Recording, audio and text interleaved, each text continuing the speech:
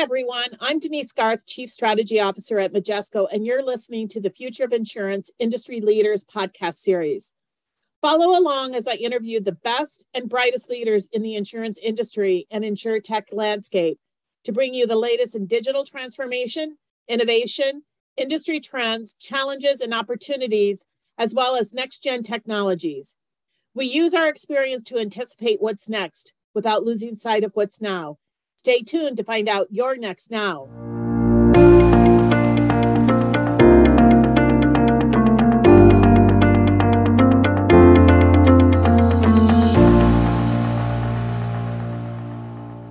Welcome, everybody, to today's podcast series, The Future of Insurance Industry Leaders. I'm thrilled today to have Craig Arneson, the Vice President of Ullico Casualty Group, joining us today. Ullico is a very interesting company, and we've got a lot of interesting things to talk about. So, Craig, welcome. Thank you very much. It's great to be here. So, Craig, I always like to start off my sessions to give the audience a perspective. So if you could kind of give a little bit of background about yourself, your role at Ullico, a little bit of background about Ullico and our partnership. Over my career, I started out originally in the Navy. I spent time in there, sail the world, do a lot of fun things, get exposed to a lot of different experiences, and also help grow me up as a person at a young age. And when I got out of the Navy, I started in the insurance industry. And my path there has been, I started at an agency, and then I went to an MGA, and then a carrier, and I'm back at an MGA. So I've gotten to see a nice broad scale of operations. And that helped lead to my current job right now, Ullico Casualty Group. Ullico is an affinity financial solutions provider. We have different pieces in the company that do investments in life and health. But the piece that I work at, Ullico Casualty Group, is targeted specifically at the property and casualty insurance needs of the union space. Ullico has a mission to serve that. In the end, our main goal is to try to provide ways to protect against risk, make better financial solutions for strictly the union space. And so that gives us the mission of, it's not like we can decide to go do restaurant insurance. We can't pull a Nokia and go from rubber boots to cell phones. In the end, we have to be focused on how to deliver these solutions profitably and well to be able to make sure that the financial lives of the union space, its members all the way over to the other side of the spectrum to its employers, are viable and successful.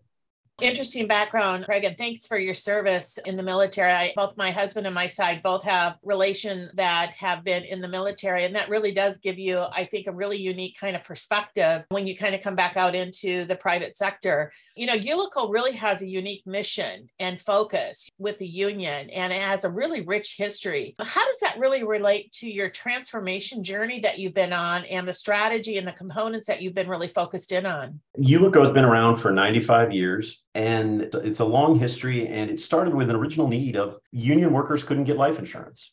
There was a movement to keep life insurance away from union workers back in the 20s to try to, maybe break the back a bit of this whole new union thing. Ullico stepped into the void with the help of national labor organizations to create a life insurance company, and it's grown from there. And that original seed of meeting that need is kind of what guides us now. In the end, in terms of how we approach transformation, how we approach IT strategy, how we approach operational strategy, we very much try to keep in mind that every dollar that has been invested in Ullico or sources Ullico in terms of its capital is coming at some point from the very grassroots of a worker. We don't have the luxury or the balance sheet to say, oh, well, this project didn't work, so we need to write it off and start fresh. We really have to measure twice and cut once and make sure that what we're delivering serves those needs and respects that original source. Our CEO, Ed Smith, always talks about that in the end. How is Ullico representing that group? How do we dedicate ourselves to providing it? And in the end, give the best solutions that they need. It's a constantly sort of self-reflective process. I think coming from the military, I think one of the reasons that I've been at Ullico, and this May I'll have been at Ullico for 17 years, part of what has kept me here is I think that I have found it natural fit for my personality to feel like I have a mission in addition to just working. That I think is a constant underlying presence in Ullico. And so that guides the strategy, and not to be long-winded on the response, but it guides the strategy in that everything we do has to be put into that framework. That's fascinating. I had no idea on the history that unions weren't allowed to have insurance. That's just astounding, quite frankly. Not to paint it as nefarious or anything else like that. It was hard to get, and people didn't want to do it. And, there really was a need there. And so there was sort of this, well, we need to take care of this ourselves. And I think that that's one thing that Ullico has done for a long time. There was a fiduciary liability crisis in the 80s that Ullico stepped into because ERISA plans, multi-employer plans require fiduciary insurance. And the market was having a tough time providing it. Ullico stepped in. And that's the kind of thing that Ullico has always done and looks to try to do. The other thing that when you and I were talking about, Craig, is that you have a unique background. You've led 2 different core replacement programs, one in 2007, and now the one here at Ullico that you started in 2019. That's a 12-year difference. Technology, the approach, the need of the industry are vastly different in a 12-year period of time. What are the differences from those 2 experiences? And how has the technology evolved to better meet business and support a transformation effort than what you experienced back in 2007? 12 years might as well be 120 when it comes to technology, right? Talk about this. 2007 is, I think, the first year that the first iPhone was released. I mean, when you think of what our technology looks like now compared to then, it's a vast difference. I forget the exact statistics, but I forgot. I think it's 65 to 70% of web traffic now is on mobile devices. And in 2007, everyone was using PCs and laptops. That transformation, what it really has changed is people's expectations. What are they looking to see from their technology? What is their core assumptions about what technology can do? So when introducing and trying to go from, and to be fair, the systems that were core replacements at the time were much more sort of task oriented. Whereas now really technology is almost a core or a spine of the enterprise. You know, there's nothing that we do that at some point I'm not circling back to my Majesco system during the day.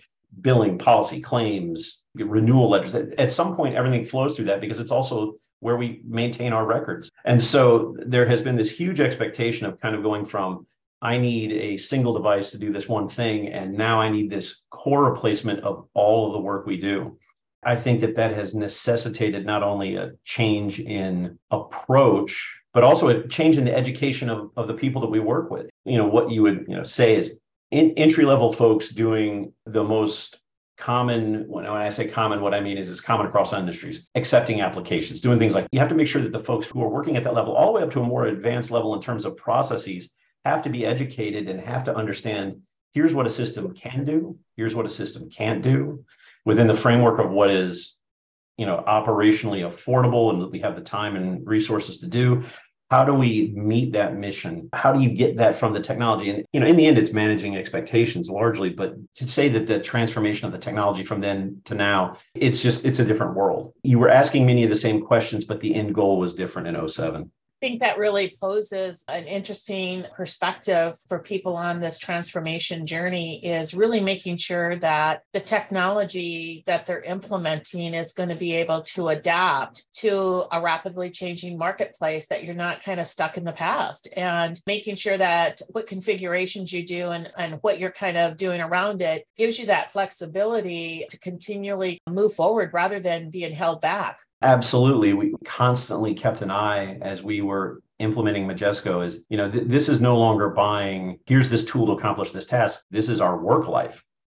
And we have to have a good partner and we have to create a system, but we can't just try to replicate everything that we do today. We really have to look forward to an eye of what processes do we replicate on a daily basis? What is our end goals?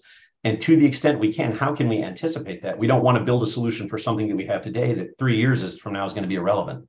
And so you then face the double-edged sword of having to walk back those changes and build something new. One of the concepts we talked about that kind of has a relationship to this is something you talked about, is the operational triangle of time, money, and people for projects. Talk about this approach and how it tied to your initiative, your corporate culture, and the mission. It's not an original idea. You have a project, there's a triangle, and it's often talked about in, I believe it's often talked about in time, money, and scope. But the way we've implemented and used it, Ullico, is more time, money, and people, because the scope is, let's say, not to get too mathematical here, is the area of the triangle, right? So anytime you approach a project, you have to assume, without a change in scope, the area of the triangle is going to stay the same. Now, you can bend that triangle. Less people is going to need more money and or more time.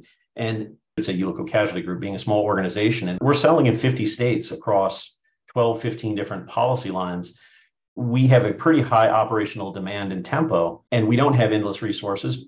And we also keep in mind, as building on the earlier responses, that those resources are at the end coming from union workers. We really had to try to keep in mind of trying to keep that scope. And towards your last question that we were talking about, making sure that we're building things that are flexible, reproducible processes, not just, hey, this is how I do it. I like to press this button and I want this to happen and this to spit out. And sometimes it's, okay, you do it that way and it's going to be 2 or 3 steps for you, but you're now putting a huge workload on automation that may be an enormous amount of cost. It would be a much better spend on some other thing that will create us the opportunity to do something more flexible or organically grow down the line. And so that approach of trying to figure out always that whatever we're asking to have done is going to have a trade-off.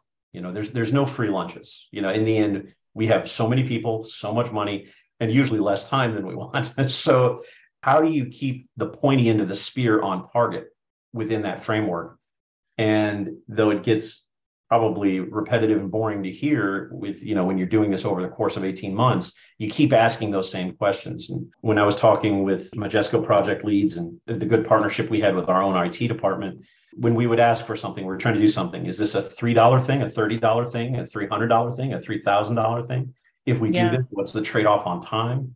$3 in 8 minutes, great, do it. But if it's $300,000 and it's going to be 8 months, what is the actual operational value of what we're trying to accomplish? If the payoff on that end isn't worth it, we need to look at another solution. And it turns out, many times it turned out, well, okay, if the system will do this thing, and then we can do 2 or 3 manual steps, and then we arrive at this point, we accomplish the same end goal without having to rely on so much either customization of the system, automation that requires a 50-branch decision tree to be programmed in. And so that's how that impacted that. That really ties into another area that we talked about. And this is probably one of the most challenging areas in a transformation project, particularly for insurance, because a lot of what we do is really complex. Whether it's underwriting, whether it might be a claims process, it can get kind of complex. And what we really want to do is to look at taking the complex and making it simple. And from an operational process and definitely from a technology perspective, that's possible. So share how you applied this concept to your transformation journey and what examples can you share? In the end, I talked about a full engagement with our staff. Before we ever started doing any kind of blueprinting, anything, we sat with our whole staff. We did user stories. We talked and we tried to educate, make sure that from the lowest tier to the highest tier in terms of a responsibility and accountability, everyone understood what it was we were trying to get out of the system and that we weren't trying to replicate what we used to do in our old system. We're trying to build a system to manage our work process. What looks like simple in terms of technology may not always be simple in terms of process. It goes back to the expectations about smartphones and things. People are used to being able to touch a few screen taps and something happens, but they don't always have a full understanding of the immense amount of infrastructure and foundational programming that may go behind that. I think touchscreen technology first came on the market, I want to say in the 80s, and it took 20 more years before it became something viable that could be portable. So we try to keep that. And the analogy I use sometimes was making a sandwich. Well, people are like, oh yeah, you put some meat, slap a sandwich, put it together. Okay, but if you're trying to tell a computer to do that, where do you get the bread? What kind of bread? Are you always using the same kind of bread? Is it always the same kind of meat? All these decisions that human beings are making on a quick basis, at some point, someone is programming that into the computer. And if it's not already there, it has to be built. So sometimes simplicity looks like relying on the system. Sometimes simplicity looks like realizing where we as the users can interface and make something simple. And everybody would love to be able to touch a button, do have all the underwriting done. It spits out a policy. And if a claim comes in, you just feed it in the machine. But at some point, and this goes back to, as the conversation builds, we got to stay within our operational triangle. We have to stay within our mission, and we can't build things that, though may solve an immediate problem, aren't going to long-term. It's a long-winded, again, I say a long-winded answer, but it was in order to build simplicity, we wanted to build simplicity of process, not necessarily simplicity of user interface. And we were trying to make sure people understood that and that things are going to change. You sometimes, with some processes that we implemented, people at first were like, oh, I used to be able to do this in 2 steps on the old system. Well, it's okay. Now you do it in 3 steps and you do something else, but then it makes something else down the line easier. So keep in mind that trade-off, because really the end goal here isn't make one person's job easier or automate this. It's our main job is still take in submissions and deliver insurance to the end user. So we have to look at that as a holistic process. constantly. And that's why we try to make sure we educated from the bottom up. And the benefit of that is yeah, sure, I'm vice president of operations and I've got all these years of experience. I'm not the one down doing the work on a daily basis. So the fact is getting those people engaged, what I think is something that has to be done. They're like, no, I can do that easily by doing this. And it's like, oh, okay. And we kind of included that process in everything we did, and with the end goal of trying to save man hours, of trying to diminish response times, because that's also the expectations of our clients, right? They've been out there using the cell phones too. When they send in a submission and we go, okay, well, we'll get back to you in 72 hours. They're like, what? Why would it take you 72 hours? I'm going to send you a text. I'm going to send you a Teams notice. I'm going to send you an email. I'm going to call you. I'm going to be able to reach out to you 4 different ways. And I'm going to demand, why is it going to take 72 hours? So it was that kind of constant process. It's not a whiz bang answer, but it's a mindfulness of what it is we're doing at all times and reasserting that as the primary point. Well, that really kind of ties into also one of the objectives of your transformation was really to build it to meet customer needs when they need them, creating agility to adapt to the market needs, but also kind of taking that outside in approach of really taking that customer view, that customer set of expectations. What new expectations do you see emerging from your customers and your unique market perspective that you can anticipate supporting now through this transformation? The fact is like the rest of the world, we're getting to a point where there is a transformation happening right now where, not to get into kind of any sociological discussion, but that baby boomer generation, there's a lot of leadership out there that is retiring, moving on. And there's the people coming up from behind are digital natives. They are people who have worked with, understood technology and understood speed, quicker response. And they have expectations and desires, especially when in the end you think, going out and buying insurance isn't like going out and buying the car you've always wanted. No one has, I think, ever woken up on a morning and said, I get to go buy insurance today. So you have to reduce the burden. And especially, I think insurance is one of those things that can be very intimidating for the clients, in that in the end, you're buying it to offset risks you're not sure of. And then you're buying a complex contractual relationship in a policy contract. You're not an expert at reading. So there's, for lack of a better word, a lot of faith in it. And so we have to meet the needs of, especially as these people are rising in their own levels of leadership and responsibility, of being able to something that meets that mission. They need to feel safe. They need to feel that they're getting the product they need. They need to be able to feel that they could get a quick response. If there's something wrong, they need to be able to contact us and get a timely response that provides them the tools they need to meet that actual real life business need. Again, it goes to expectations and speed. It goes to evolving marketplace. 2007, though cyber liability did exist, not everyone knew what it was, but now we're talking with people, who have maybe been in the union world for 40, 50 years, and they're having in-depth discussions with us about multi-factor authentication. Those weren't conversations we were having 6 years ago, 7 years ago, I think that's that evolving need. And so it's the combination of us trying to meet and develop a system that flexibly adapts to those changing needs, a quicker response, and the broadening of responsibilities on the part of our client base. When I think about some of the research that we've done, there's a changing set of expectations for this younger generation of millennials and Gen Z that are coming up, and they have a different set of risk needs, and they want more personalized insurance based upon their own personal risk. And they want very much digital experiences, whether it's paying the bill or getting a claim payment out there. There's just a whole different expectation, and it just keeps snowballing, and it just keeps on growing faster and faster out there. So, you guys have done some amazing work to really kind of get a foundation in place that's really going to allow you to really kind of shift and adapt and kind of accelerate in areas that you that some of your competition aren't going to be able to do. We hope so. And we've had the luxury of that. Most of our insurance products are sold to entities as opposed to individuals. But part of what we're taking is a judicious approach as we one day hope to expand into individual lines and being able to provide insurance to the individual union members, is we understand that if we send them a paper application and tell them to send a check to us at this address, they're going to balk. Why can't I pay from my phone? Why can't I fill this out while I'm having my coffee and tap away on this? So we're building towards understanding that need. So I think you captured it perfectly. These large transformation initiatives really take a strong partnership approach. It's not like a vendor supplier approach. It really truly is a partnership approach. What partnership expectations and relationships aspects do you find to be most important, and how did it work through your transformation journey? I'm going to give a shout out to my IT department here, because if they listen to this, I don't want them to be remiss to think that I don't. In the end, I'm starting them, and then I want to strongly advocate for Majesco here. Nobody can do this alone. And having a strong partnership with our IT department, who was fully on board for all the user stories and documentation and understanding our processes, and then turning around with Majesco, I would say this if I was talking to anyone: you have to find an IT partner. You have to find, we'll use the term vendor, but you have to find an IT partner, an external IT partner with who you can fight well, with who you can resolve problems well. When you talk about a process over 4 years, you're going to hit difficulties where something seems really difficult. And you have to be able to resolve those processes well. You have to be able to resolve those conflicts well. You have to be able to talk it out and still be ready to get up the next day, go sit with each other and work. And I'm overstating and saying fight, because I don't think I've ever had a fight with Majesco. But whenever I'm talking to somebody about it, is like someone who comes in, everything seems to be glidingly perfect, and you're having no issues, and no battle plan ever survives first contact with the enemy. That's where you really know. And that's what you need to look for, because you also have to keep the expectation in, you can't build a perfect system.